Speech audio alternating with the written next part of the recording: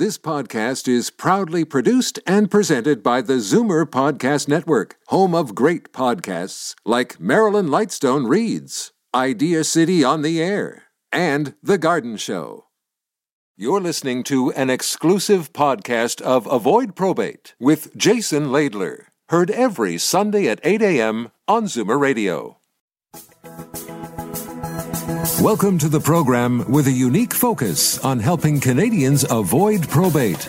The one thing everyone should know about probate is that it's not inevitable. With some planning and good advice, you can avoid the exhausting, expensive, and time-consuming probate process and have your affairs settled quickly and privately. Speaking of good advice, here are your hosts of Avoid Probate.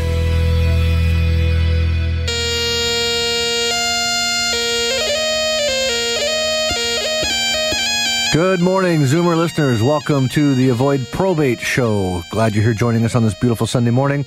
I'm Jason Laidler here with the world-famous Ted Walshin. Good morning, Mr. Walshin. How are you? Good morning. I'm very well, thank you. And how about yourself? I'm very well, thank you, because we're in June. You know, we are. I guess June is the official month of spring. Is that right?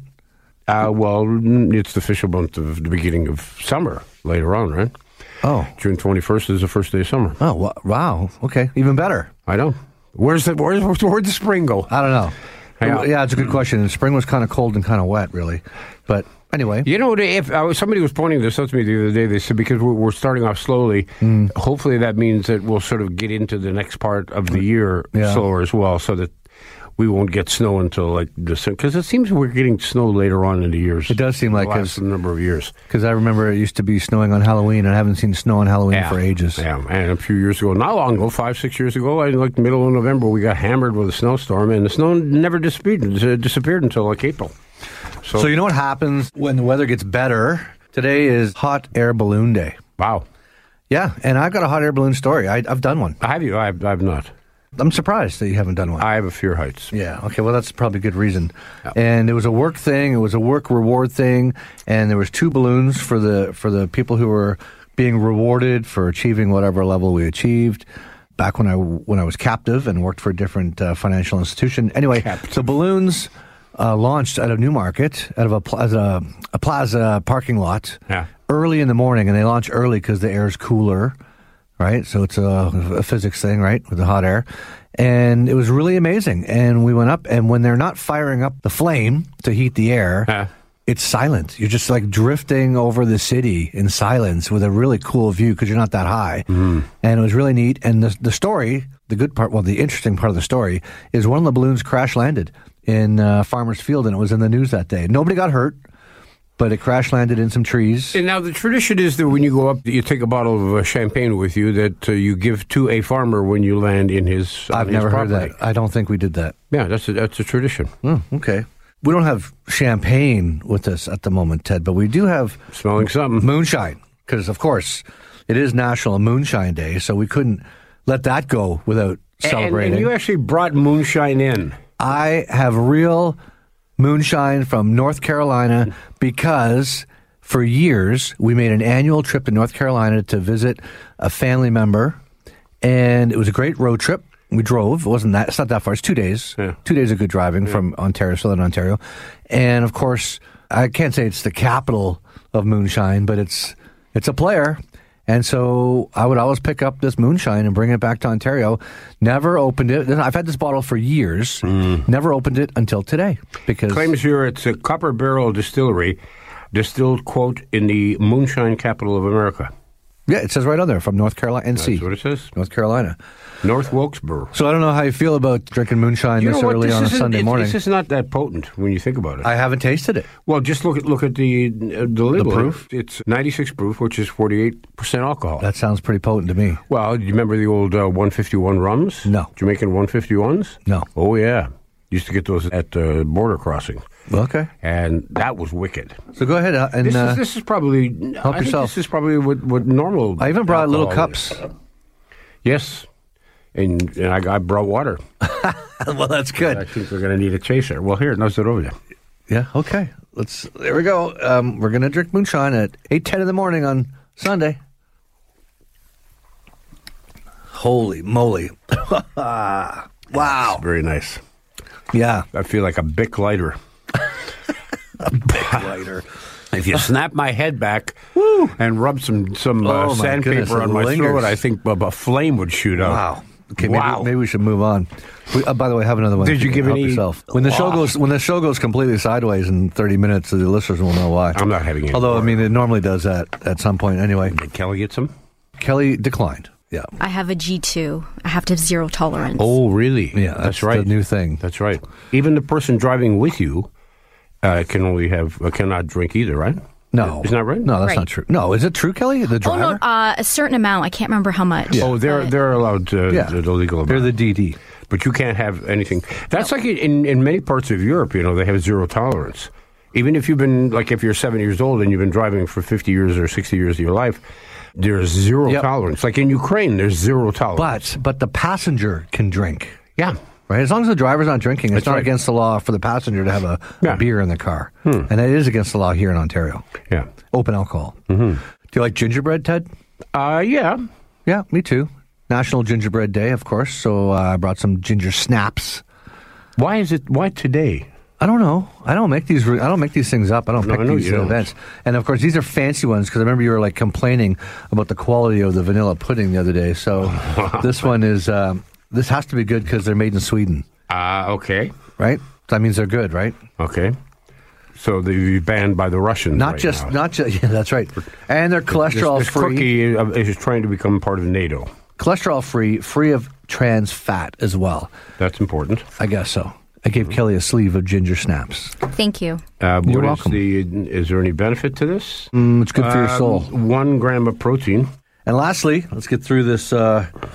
That's it. Opening segment with all this food stuff plus the hot air balloon. It's national, and I love this food. National Sausage Roll Day. Yeah. So you're talking. There's sausage rolls in the studio as well. But you're cold. That's okay. I eat them cold all the time. When I've mentioned my girls were competitive Highland dancers. We go to these Highland games events. You got to get a sausage roll or a meat pie or both. And I don't care. Cold. No, they're not cold. They didn't just come out of the fridge. They're room temperature. Yeah, okay. Yeah. Okay. So help yourself to sausage rolls, and I might just go during a commercial break and go down the hallway and throw it in the microwave for 30 seconds. And help yourself to more moonshine. And so there you go. What you've done is you've combined a perfect hot air balloon day lunch. There you go. A sausage roll, shot of moonshine, and gingerbread for dessert. I haven't seen a hot air balloon in the sky for ages. I don't know if that was a COVID thing. I used to see them all the time. I don't know. I haven't seen one for ages. Did they get banned or something? I don't think so.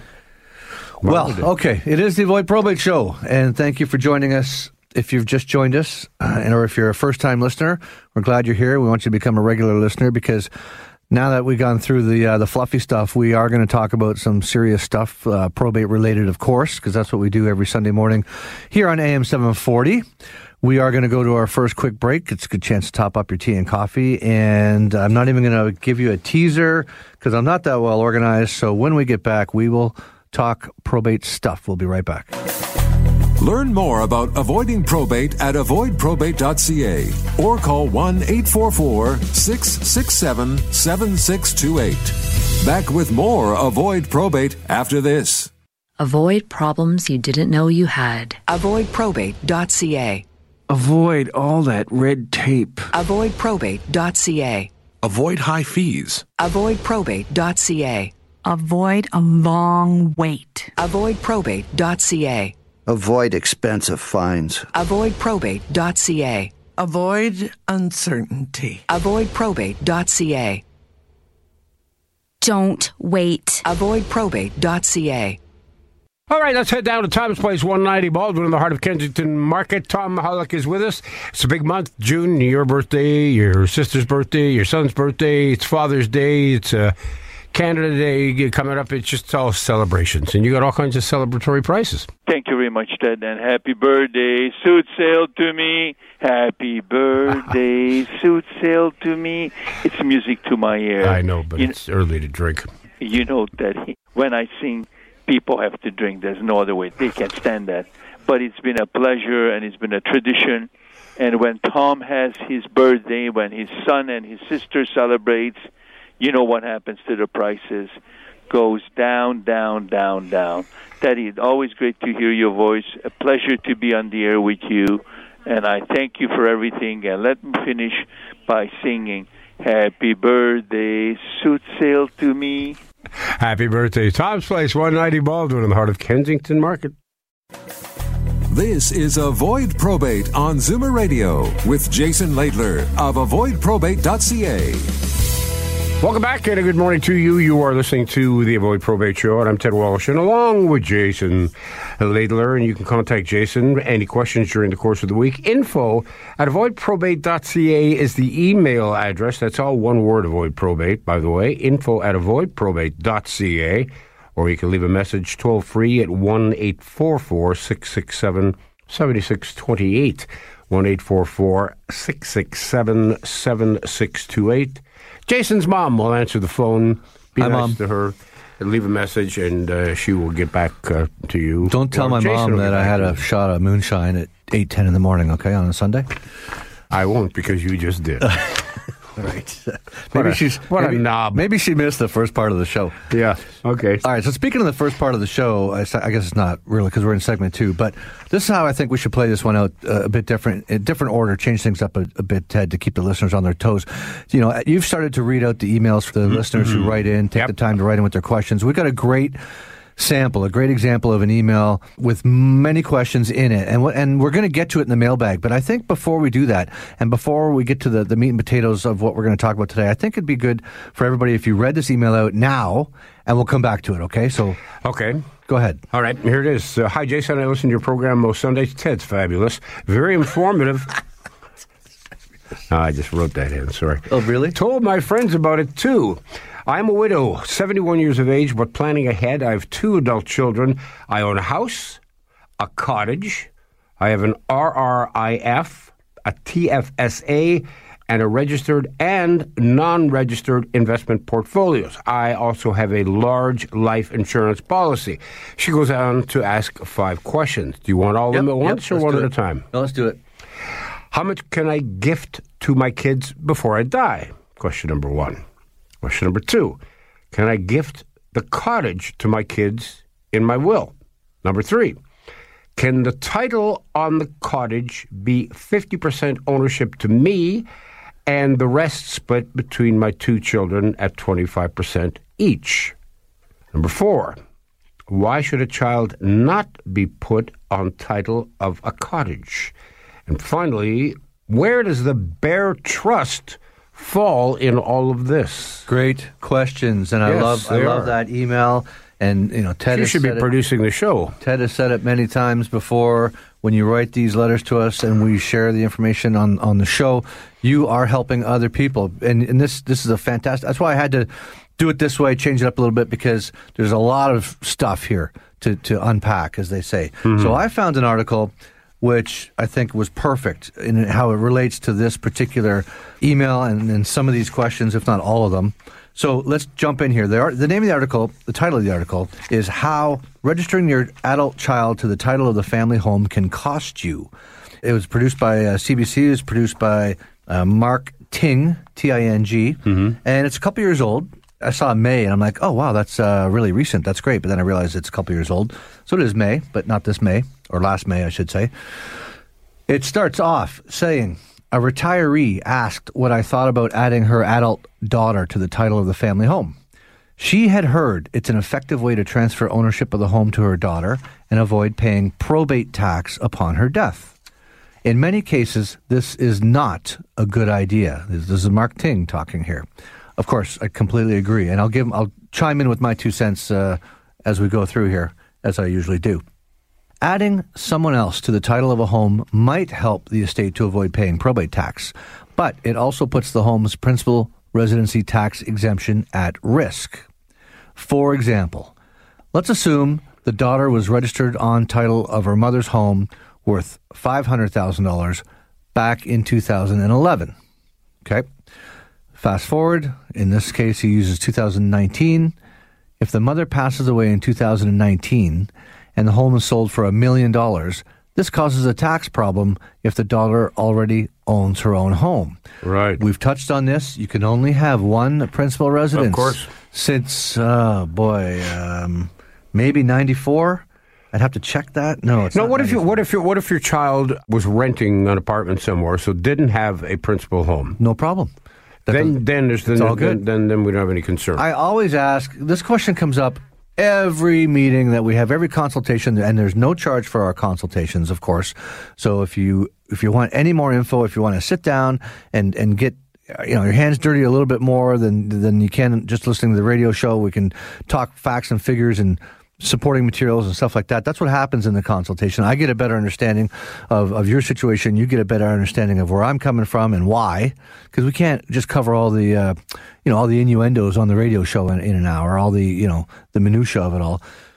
So every time I have a meeting, someone says brings up the question about adding an adult child to the house, and this comes up.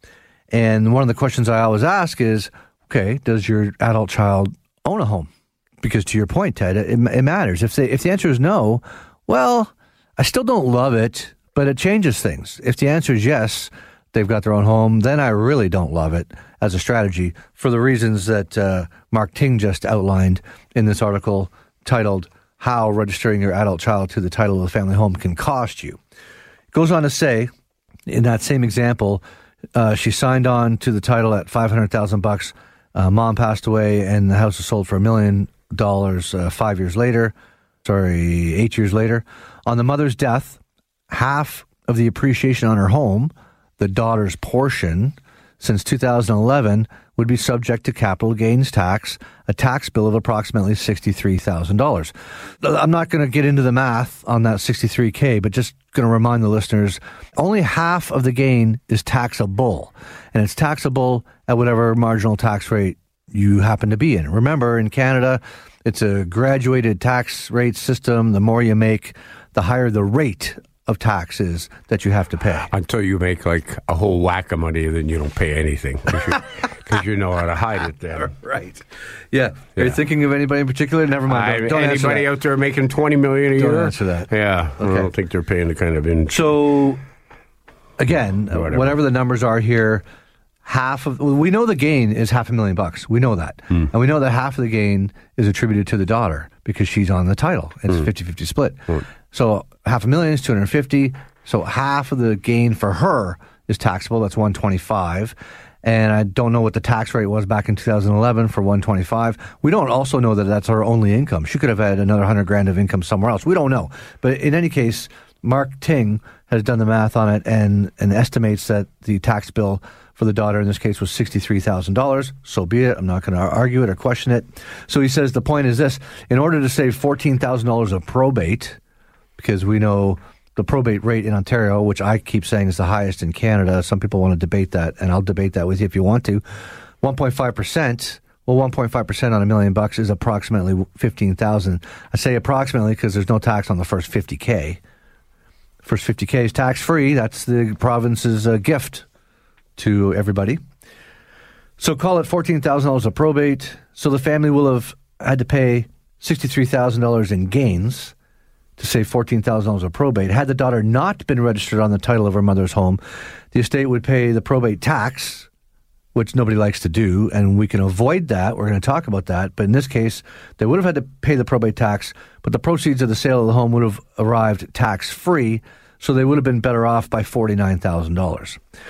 Okay, that's a good example, and it works. It works. It makes sense to me, and I hope it makes sense to everybody else listening. It's a little bit simplistic. So there's more to the story, and we're gonna talk about some of the rest of the story. I'm going to carry on. We have time still here. Other potential conflicts, he writes, there are other drawbacks as well. With the daughter going on title, the mother is giving up some flexibility. If the mother ever wanted to refinance or sell her home, she would have to first get the approval of her daughter. Well, that, you can imagine, would be a problem if mom's obviously the matriarch. She's been in the house for forever, and now she's lost some control. She decides for whatever reason she wants to sell it. And you get into a situation, if they've split it equally, who has the deciding vote? And the answer is nobody. I'll tell you who has the deciding vote, because it happens all the time. The judge has the deciding vote. Mm-hmm. There has to be a path to a solution, and the path, as often is the case, involves the courts. So would you be better off than giving 49% to your child and keeping 51% so that there's never any argument about whether the house is sold or not? Because but I think even if you own 49%, unless there's an agreement that's drawn up that allows for that, I still don't think I can, what's the word? I can't just solely decide to sell your 49%. No, I'm saying, but I think with then you get into an option thing, like a shotgun deal on business. Yeah, well, that's what I'm saying. So that would be drafted up. Yeah. Be an agreement. Yeah, of course, you can draft up any kind of agreement you want. So that's just one of the other potential conflicts. There's more. It's a long list. That's why I hate it. Generally speaking, and I say it every week, I don't like joint ownership, whether it's at the bank. Oh, yeah, we got a mailbag story about that, too. Joint ownership at the bank, joint ownership on the house. I think the solution at avoidprobate.ca is a better solution. And I'm just going to say it real quick. Most of the time, it just involves a transfer. I know we're talking about a house here. But for the money that's at the bank, it's a simple transfer of investments at the bank over to an insurance company where the rules are different. Now you can set up a beneficiary on the investment money. I'm not talking about life insurance. We can name a beneficiary. That avoids the probate on the investment money. I know we're talking about a house here. We're going to keep talking about the house because everybody asks about the house. But I think at this point, we're going to go to another quick break. And when we get back, we'll talk about the solution for the house. We'll be right back after this. Learn more about avoiding probate at avoidprobate.ca or call 1-844-667-7628. Back with more Avoid Probate after this. My name is Marilyn, and I avoided probate. Marilyn is a good daughter who wants the best for her elderly mom. Why is she overdrawn on her account? What's going on here? Her mom had money, much of which was tied up in non-registered accounts like GICs, paying next to no interest, which meant she was dipping into her capital big time because the residence she was staying in was very costly. So she was overdrawn on her account 4 times a month. Marilyn wanted to disperse the money for her mom's needs using her power of attorney. The bank refused, saying the accounts were in her mom's name only, and then rubbed salt in the wound. They pushed it back on the family and said it was all our fault. We should have been on top of it, not them. That's when Marilyn got a hold of Jason at avoidprobate.ca. He accompanied Marilyn to the bank to move mom's money. Why? The insurance companies now have as many, if not more, investment options than the banks have. Plus, we can also put a 100% death benefit guarantee on the account once it's at the insurance company. Anybody who has non-registered accounts at the bank needs to look into the services we provide at avoidprobate.ca. I don't know how long my mother is going to live. None of us know. So my thing was, if she lives to 100, there'll be more than enough money to sustain her. How was avoidprobate.ca able to help Marilyn's mom? It's a good news story. The account is earning much more than it did when it was at the bank in a low-paying GIC. But more importantly, it's still 100% mom's money. There's no joint owner on the account, but there is a beneficiary on the account, which wasn't there before. Which means no tax issues and no probate to worry about. I share my story with as many people as I can, and I hand out Jason's cards to lots of people and say, call this man. He'll walk you through it. Call us at avoidprobate.ca on the toll-free number, but call us before your mom or dad passes away. That's when we can help you. Avoid probate like Marilyn did with avoidprobate.ca. Call 1-844-667-7628. This is Avoid Probate on Zoomer Radio with Jason Laidler of avoidprobate.ca. Welcome back. You're listening to Avoid Probate, and I'm Ted Woloshyn. He's Jason Laidler. And you know what? We're inviting you to visit the website, avoidprobate.ca. Because if you go there, you'll find a free probate calculator. You can mess around with it and find out precisely, or maybe not precisely, but approximately how much probate might be payable on your estate or your parents' estate. And there's also a button for anybody who's missed a past show or would like to hear a show that we did in the past once again because there's something that you missed on it.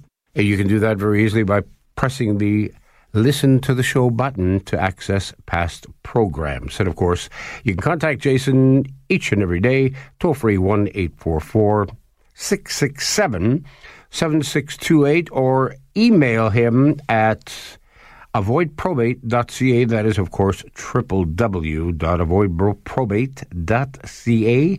And Jason will be happy to get back to you. Thanks, Ted. We left off going through this article titled How Registering Your Adult Child to the Title of the Family Home Can Cost You. If you're just joining us, thank you for joining us. It's a very, very, very popular question. And there's some, well, of course, there's misinformation out there about it. And we're trying to set the record straight here, as always, on the Avoid Probate show here on AM 740 every Sunday morning. So picking up where we left off here, we're talking about the potential conflicts, the potential pitfalls of adding the daughter, in this case, in this example, in this article written by Mark Ting for CBC. Her home, mom's home, is also at risk if the daughter's financial situation changes. For example, if the daughter experiences a divorce, if she's sued or racks up a lot of debt, then her ex-husband, claimant, or creditors could lay claim to the daughter's half of her mother's home. And I talk about this all the time, but the way I phrase it, I try to be polite, I just call it exposure.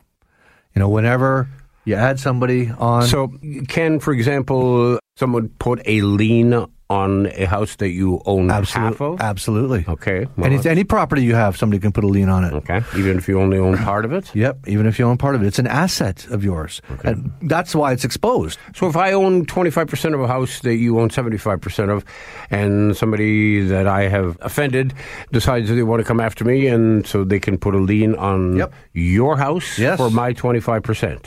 Well, once there's a lien on it, you can't sell the house. Right. Even if it's a partial lien, if you know what I mean, a 25% or whatever, you can't sell you can't change the title until the lien's discharged. Right. But of course, you know, I say this tongue in cheek. Everybody, well, most people, I guess, want to assume that their children are all angels, like I was when I was younger. And so, hi, Mom. And yeah. So, your mom just got heartburn. So when I'm having this conversation in someone's living room, I have to be delicate and diplomatic, and I always say, yes, I know you would never have to worry about any of your children doing anything wrong or stealing or getting sued. Or, well, no, that's why I'm going to clarify that. So I use an example. You know, what about a no fault car accident? You know, you slip. It's February. You slide on some black ice. You injure some victim, some innocent person. You put them in a wheelchair. You disable them in some way, and you get sued for $3 million as a result. You didn't do it on purpose. So what I'm trying to say is, you don't have to have, you know, an evil child for this to be a problem. It could happen to anybody. It could happen to the nicest person in the world if they have some bad luck on some black ice one day, you know, and hurt somebody else and get sued. And that's what people don't really consider when we talk about this money being exposed.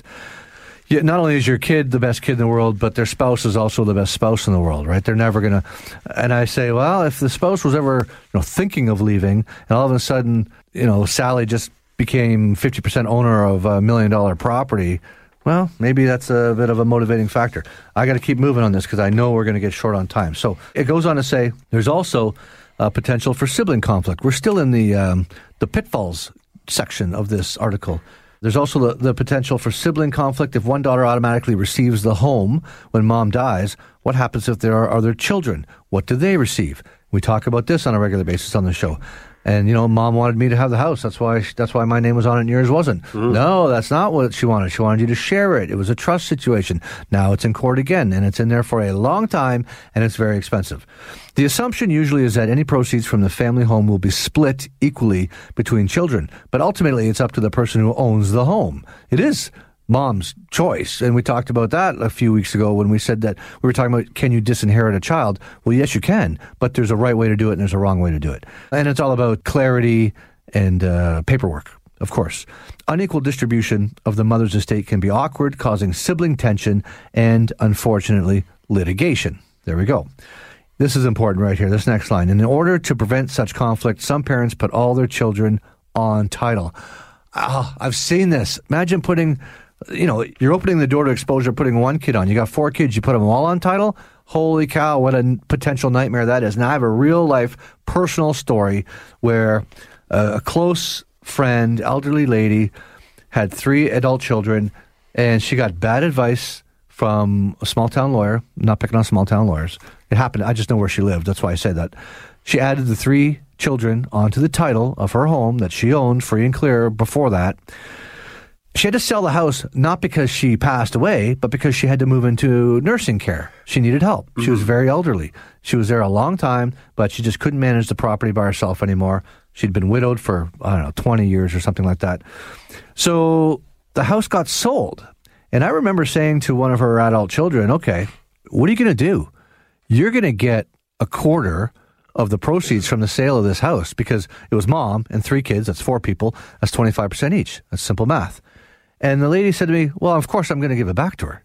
She's not dead. I said, I know she's not dead. I said, but, are your 2 siblings going to give it back to her? And she said, well, I'm not sure. So I don't want to go into details. I don't want to identify the family. Anyway, one of the siblings said no, because that person said, Mom doesn't need the money. And so I might as well just keep it. I'm going to get it eventually. I might as well just keep it. Well, now it's unfair, because 2 of the 3 siblings are prepared to give the money back to Mom because she's still alive and she needs nursing home care and stuff like that. And the one sibling's like, no, she doesn't need my portion of it. And imagine the rift that would cause through the family. So I've seen that happen. It happens. Well, while this keeps things equitable, getting back to the article here, it does nothing to prevent the loss of principal residency tax exemption. In fact, it makes it worse, as the more people on title, the greater the risk that tax exemption will be lost or reduced. And, of course, it should go without saying, these are my words, the greater the exposure. You have one person on there, you got that person's issues exposed. You add a second person, you've doubled the exposure, et cetera, et cetera, et cetera. Okay, let's talk about the good news here, because there's some good news. And he says there's some exceptions.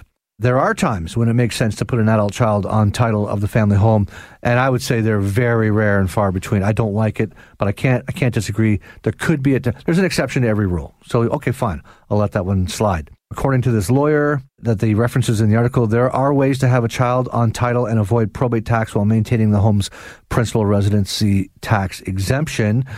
Do you know where we're going with this, listeners? We talk about it every Sunday morning. That's a clue for you. I was blown away when I saw this. This is the other reason I had to share this article, because I really think it's the first article I've seen talking about this solution that we talk about all the time. And it's not us. It's Mark Ting writing for the CBC. The strategy involves creating a bare trust agreement indicating that for tax purposes, the mother is the sole beneficiary of the home. Hallelujah. Somebody else finally mentioned the bare trust as a solution, other than you and me every Sunday on the Avoid Probate Show. This type of strategy is suitable for those dying of end-of-life planning. That's kind of a weird thing. I mean, I think it's suitable for anybody at any time. Typically, retirees in their 80s who are detail-oriented and can stick to the plan created by the lawyer. I'm not sure I buy that. I mean, it's a good plan. It's a good strategy. It works, I would say, at any age, whether you're detail-oriented or not. And he says, if my parents were to ask me to go on the title of their home, I would politely decline. It's not worth putting my relationship with my brother or the home's principal residency tax exemption at risk. Lastly, final line of the article, if the goal is to avoid probate tax, there are other less risky strategies available. And I couldn't agree more. And that's why I was so happy that he mentioned the bare trust. Somebody else finally mentioned the bare trust. There, you see? We're not making it up. If CBC says it's true, Ted, it's got to be true, right? Well, of course. Yeah. Okay. And that's what happened. So we talk about the bare trust. We reference it. We talk about it in some detail sometimes. We're not going to talk about it in detail today. There is a podcast version of this show. I believe it's the October 17th show titled Bare Trust. I think Ted mentioned that you can go to the website, find the button that says listen to the show, and if you want to scroll down to October 17th, you can hear more about the Bare Trust episode that we did when Andrew Monroe was in studio as our guest, the lawyer. Mm-hmm. Okay, so we went through all that because at the top of the show, you read listeners' email, which was an excellent email with excellent questions. And before I dove into answering those questions, I just thought it was going to be good background information for the listeners to hear what that article says. So let's jump into the email. So I guess we're going to jump into the mailbag. Sure. Okay? Sure. Here we go. So Ted read it. I'll read it again real quick. Okay? Hi, Jason. I listen to your program most Sundays. Maybe if you just joined us, maybe you didn't hear it in the beginning. Very informative. Told my friends about it too. Apparently, Ted thought it said Ted is fantastic. I don't see that on my copy. I thought I saw it. You thought you saw that? Okay. I'm a widow. I'm 71, but planning ahead. I have 2 adult children. I own a house in some part of the city, a cottage, a RIF, a TFSA, a registered and a non-registered investment portfolio, and I also have a large life insurance policy. I think it's interesting, by the way, she mentions the RIF and the TFSA, which are both registered accounts. And then it goes on to say she has a registered and a non-registered investment portfolio. Well, what's the registered investment portfolio? She already said she has a RIF. I mean, in theory, if she really is 71 today, it could be an RSP because you have until the end of the year to convert the RSP to a RIF. In the end of the year that you're 71.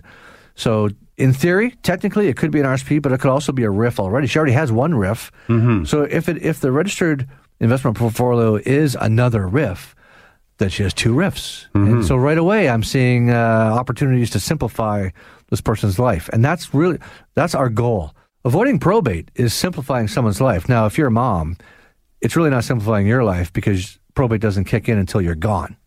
But it's simplifying your kid's life, assuming your kids or your kid is going to be the person who has to settle the estate. And would that be a good idea to have two RIFs? No, I don't understand it at all. I see people with two TFSAs. I see people with two RIFs or three RIFs. And I see people with like 4 checking accounts. But two RIFs don't make a wrong. Oh, boy. Were you drinking some more of that moonshine when I wasn't looking? Just a little. Okay. Okay. So the questions. Let's do these questions in order just because it's easier for my brain to process.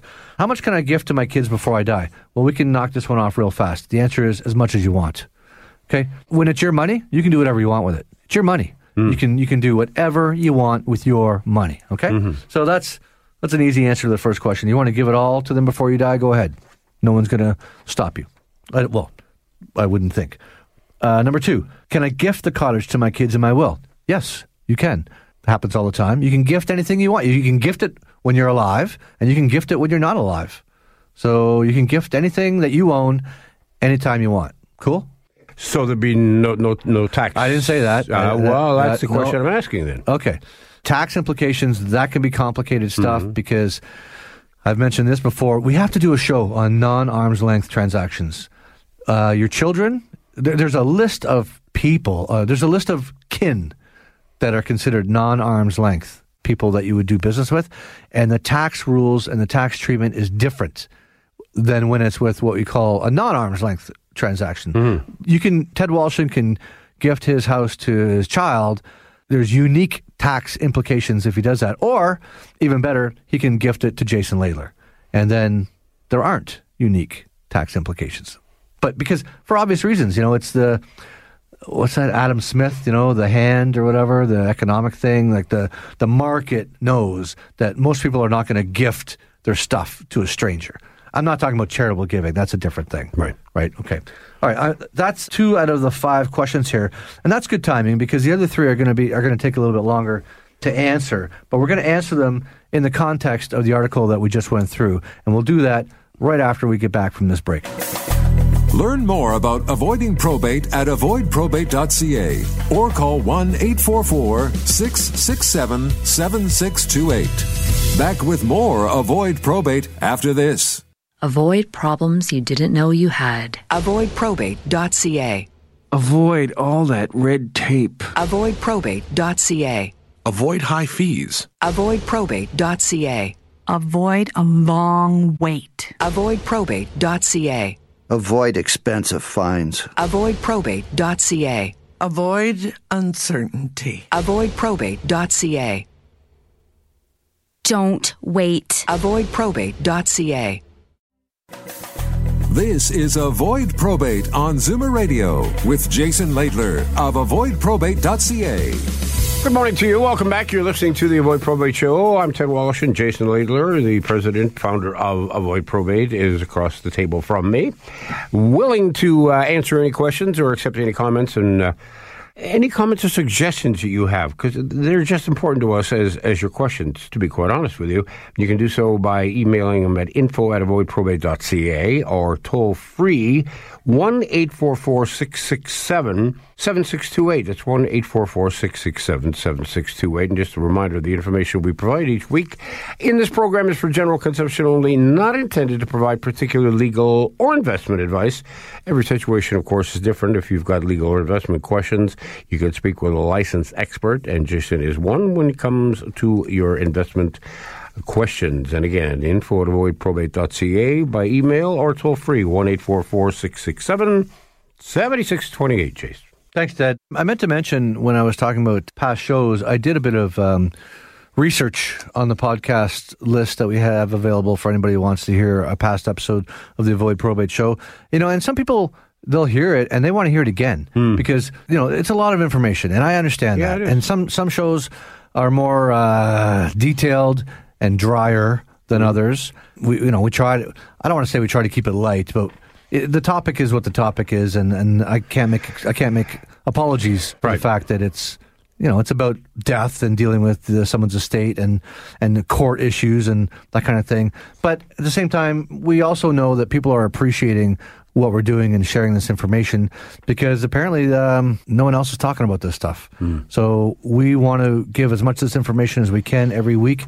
Anyway, what I was going to say is the April 10th episode of the Avoid Probate show on the podcast, I found the title of that podcast is The Real Cost of Joint Tenants. There's two types of joint ownership. We've touched on that.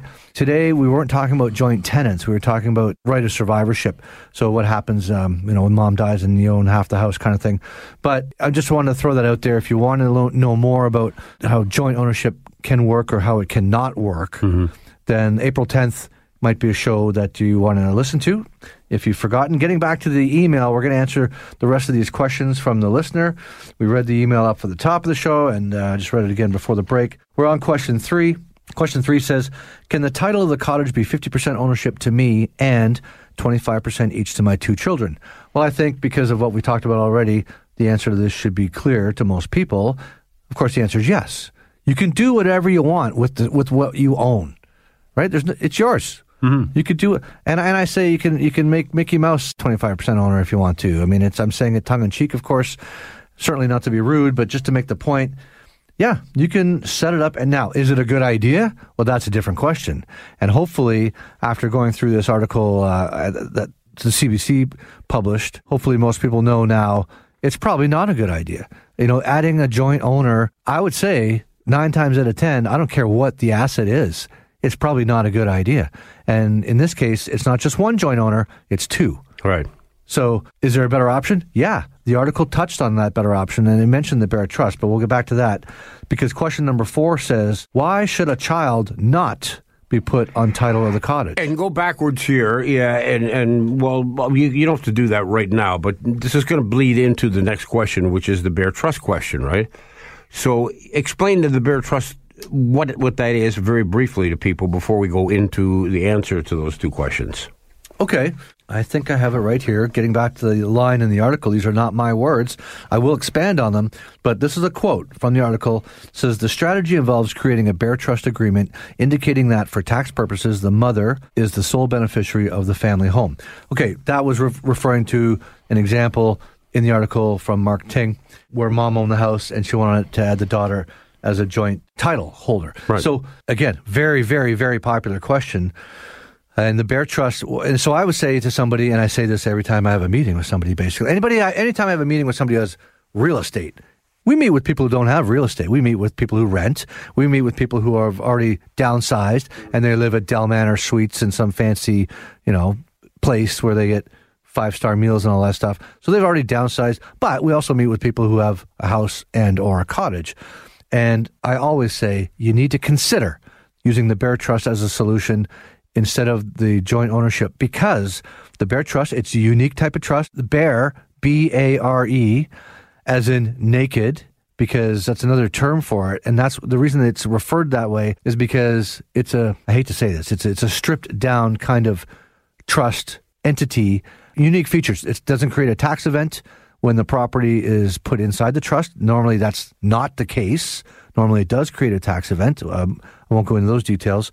And also in this case, the trustees have drastically reduced authority. In fact, they have no authority. And that's why I said it doesn't change the control. And I think he says this in the article as well. You can still sell your house anytime you want. The trustees cannot oppose the sale of the house. You do not give up control by putting the property in a Bear Trust. It's not free. Often the solution to avoiding the probate on the investments at the bank can be free when we do the transfer to the insurance company, depending on your age. But regardless of your age, the creation of the Bear Trust document is not free. The lawyers, I don't mind working for free. No, I'm kidding. I don't work for free. But the lawyers definitely don't want to work for free. So it's just a mathematical calculation. Do you want to spend $3,000 on a bare trust to save $12,000 in probate or not? So that's the short answer to what the bare trust does. And to your point, question 5, we might as well just read it out. Where does the bare trust fall in all of this? So we've kind of answered that already. Yeah, I don't do the bare trust. I'm not the lawyer on the team. We've got a gentleman on the team who's a bare trust expert, and that's what we do. We only use industry experts for the services that we need to provide for our clients, and we can provide all of the services related to the entire comprehensive estate plan before mom's gone, after mom's gone, hopefully before, though, and we've said this before. Please call us before mom's gone. You're doing yourself a big favor. It's much easier to avoid the probate on the estate before mom passes, or dad, or grandma, or grandpa, or whoever it is. I think I'm going to squeeze in one other quick mailbag here, if I can. Of course, I just lost my note, but I remember, here it is. I had a phone call recently with a nice lady whose mother lives in the west end of the GTA. I'll just leave it at that. And mom's in her late 80s, and mom has 3 children, one of which was the lady I was talking to on the phone. And mom has a house. I don't know if I said that. Mom has a house in the west end of the GTA. And currently, mom is the only person on title, and that's good. I think that's a good thing because, again, the bare trust is the best way to deal with the probate on the house if that's something you want to do. And I say if because not everybody is that driven to avoid 100% of the probate. In my opinion, avoiding any of the probate is better than avoiding none of it. And getting back to the money at the bank, if we can transfer mom's $500,000 at whatever bank it's at over to some insurance company, it doesn't cost 10 cents to do it because mom's not 85. We put beneficiaries on it. That avoids the probate on that $500,000. Well, why wouldn't you want to do that? And if that's the extent of the trouble that you want to go to, fine. You know, I mean, at least, regardless of how big the rest of the estate is, at least there's $500,000 there that you know isn't going to be locked in or frozen by the bank for the better part of a year. I mean, the beneficiaries will have access to that $500,000, I don't want to say instantly, but within weeks. Well, within weeks of me getting the death certificate. So it's not entirely up to me. You know, I need a copy of the death certificate, which doesn't have to take long. But if somebody just doesn't give it to me for 6 weeks, well, then there's nothing I can do about that. So, but once I get it, 2 weeks later, the insurance companies cut the checks for the beneficiary. So, in theory, that $500,000 can be readily available, whilst the rest of the money, it has to be probated. If that's what you want to do, okay. I don't really see that making much sense, but hey, that's not always my call. It's not my call, but I'm just here to provide the information and the options and explain all that stuff. So getting back to my phone call, what I thought was interesting, the lady says to me, well, I'm the executor. And I said, are you the sole? Because she already told me she has 2 siblings. I said, are you the sole executor? Yes. Okay. That happens. I don't have a problem with that. That's fine. And she says, I'm on. I said, well, I know there's a house. Is there money at the bank? Yep, there's some money at the bank, but that's all taken care of because I'm on the account joint. I'm like, okay, well, that doesn't really mean it's all taken care of. And she says, well, what do you mean? Well, there could be problems with the fact that you're on joint. I said, but I know nothing. I've been talking to this lady for a minute and a half. So I know nothing about, the intricacies of her situation. This is often why, and I said this to the lady, this is often why I suggest you book a consultation. There's no cost for a consultation. And when we sit down together, usually in your house where your paperwork is and you're comfortable, and I'll wear a mask if you want me to wear a mask, or I'll sit 10 feet away, or whatever the case may be in terms of if there's COVID worries. And obviously I'm vaxxed and all that stuff. But anyway, I just briefly outlined why being joint might not be the problem solver that she thought it was. In fact, it could be the problem producer. I don't know what the relationship is with her siblings. I don't know if the intention is to keep all the money that she's joint with mom on, or if the intention is to share it. But even if the intention is to share it, there could be problems, because I'm just throwing this out there. Mom passes away, the lady, mom's child, takes over the account fully because of the right of survivorship, and her plan is to share it with her siblings because she's a good kid and she loves her siblings and she knows that's what mom wanted her to do. But she gets hit by a bus. Now what happens? I don't even know if this lady has a spouse, and if she does, well, now the spouse owns that account. And is the spouse going to share it with his late wife's siblings? I don't know, et cetera, et cetera. There's just so many potential problems. Is the lady being sued? I don't know. But all of a sudden now she owns the whole thing, right? Getting back to your question before about 25% or 50% or whatever. Now she owns the whole account because mom's gone. And if she was being sued, well, that's a problem. Or if the spouse was thinking of leaving, well, that's a problem. So joint ownership is not the solution, but it is the best the bank can do. And let's be frank about it for a minute. You know, when you go into the bank and you're worried about probate and the nice person behind the counter says, that's okay, Mr. Wolshin, all you got to do is add one of your adult children onto the account as a joint owner, and that takes care of that. No, so wrong. And I think that guy or girl should lose their license every time they make, because they don't know your kid. They probably don't know your kid. They don't know his history, his credit rating, his track record, his behavior, his criminal record, etc. His behavior, like they just don't know. So I told her, she said, well, I'm going to wrap this up. She said, I'm the executor and I'm the beneficiary. I said, no, you're not. She goes, what do you mean? I said, you just told me that you're a joint owner on the account at the bank with mom. Yeah, that's right. Well, if you're joint, I know it's not registered because you can't be joint on a registered account. You can't have a joint RSP, joint TFSA, joint RIF. You can't do it. So that means it's a non-registered account. Well, we say it on the show every week. You cannot put a beneficiary on a non-registered account. So you're not joint. And she's like, well, I thought I was. So I said, okay, listen, let's book. Can I suggest we book a consultation? What's it going to cost? Well, as I mentioned before, it doesn't cost anything. Okay, so I'm going to check my calendar, get back to her, try to book something. We got to wrap it up, Ted. That's going to end it for another week of joy here on the Avoid Probate Show. I'm just wondering, this was such a remarkable spread of goodness that you brought to the table today. With it looks like the bottle of moonshine's gone down a little bit over the course of the hour. No, not really? Not really. I watered it down. It went up? Yeah, you brought the moonshine, you brought ginger snaps, and you brought the sausage rolls because it's International Ginger Snap and sausage. That's right. And Moonshine Day. And, It's also National Veggie Burger Day, and thank you for not paying attention to that. I thank you so much for that. Oh, be careful now. I'm sure we have listeners who are fans of the veggie burger. I don't think you're one of them, and I will admit I'm not one of them. I have nothing against vegetables.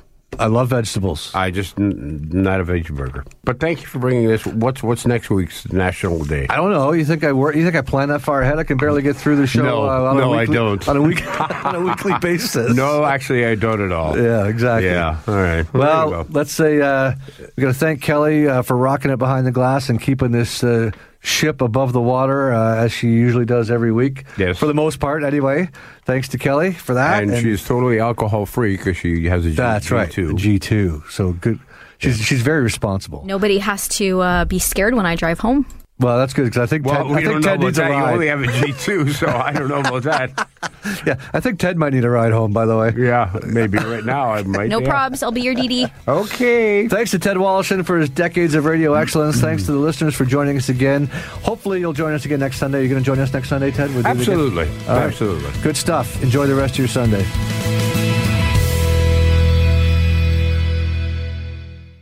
You've been listening to an exclusive podcast of Avoid Probate with Jason Laidler. Heard every Sunday at 8 a.m. on Zoomer Radio.